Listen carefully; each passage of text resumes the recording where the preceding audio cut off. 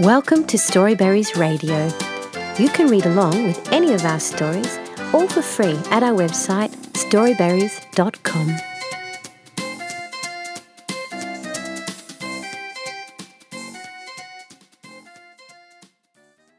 Grandma's Glasses by Rohini Nilekani at Storyweaver.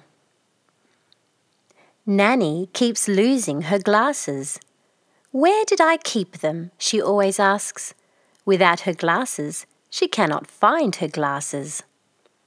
So she needs me to be her eyes, to find her own eyes. Sometimes her spectacles are in the bathroom, or on her bed, or on her head. Nanny, I say, they are on your head.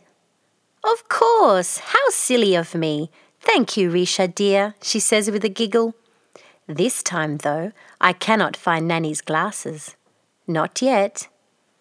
I have looked everywhere, in all the usual places, on her head, in the bathroom, inside her cupboard, and on the puja shelf. I have looked under her favourite chair and on the dining table. Nothing. No glasses. Where could they be? I decided to be a good detective. I decided to find out what she had done all day. I did nothing much today, except that Veena's mother-in-law came, you know. And how much she gossips! We had many cups of tea, and she ate all the laddus your mother had made, said Nanny. Raju said Nanny was very busy today. She wrote a letter to the Chief Minister about her pension. Amma said she spoke for a long time to your Massie. She finished knitting the sweater for Raju, and then she went for a short walk. I now had many clues. I quickly looked around new places in the house. Aha! I have found the missing glasses. The spectacles were wrapped in wool, kept next to her pen, under the phone, on her desk.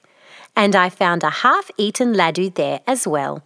For Nanny's next birthday, I will save money for an extra pair of glasses. The end. Thank you for reading with Storyberries.com. Free stories for kids.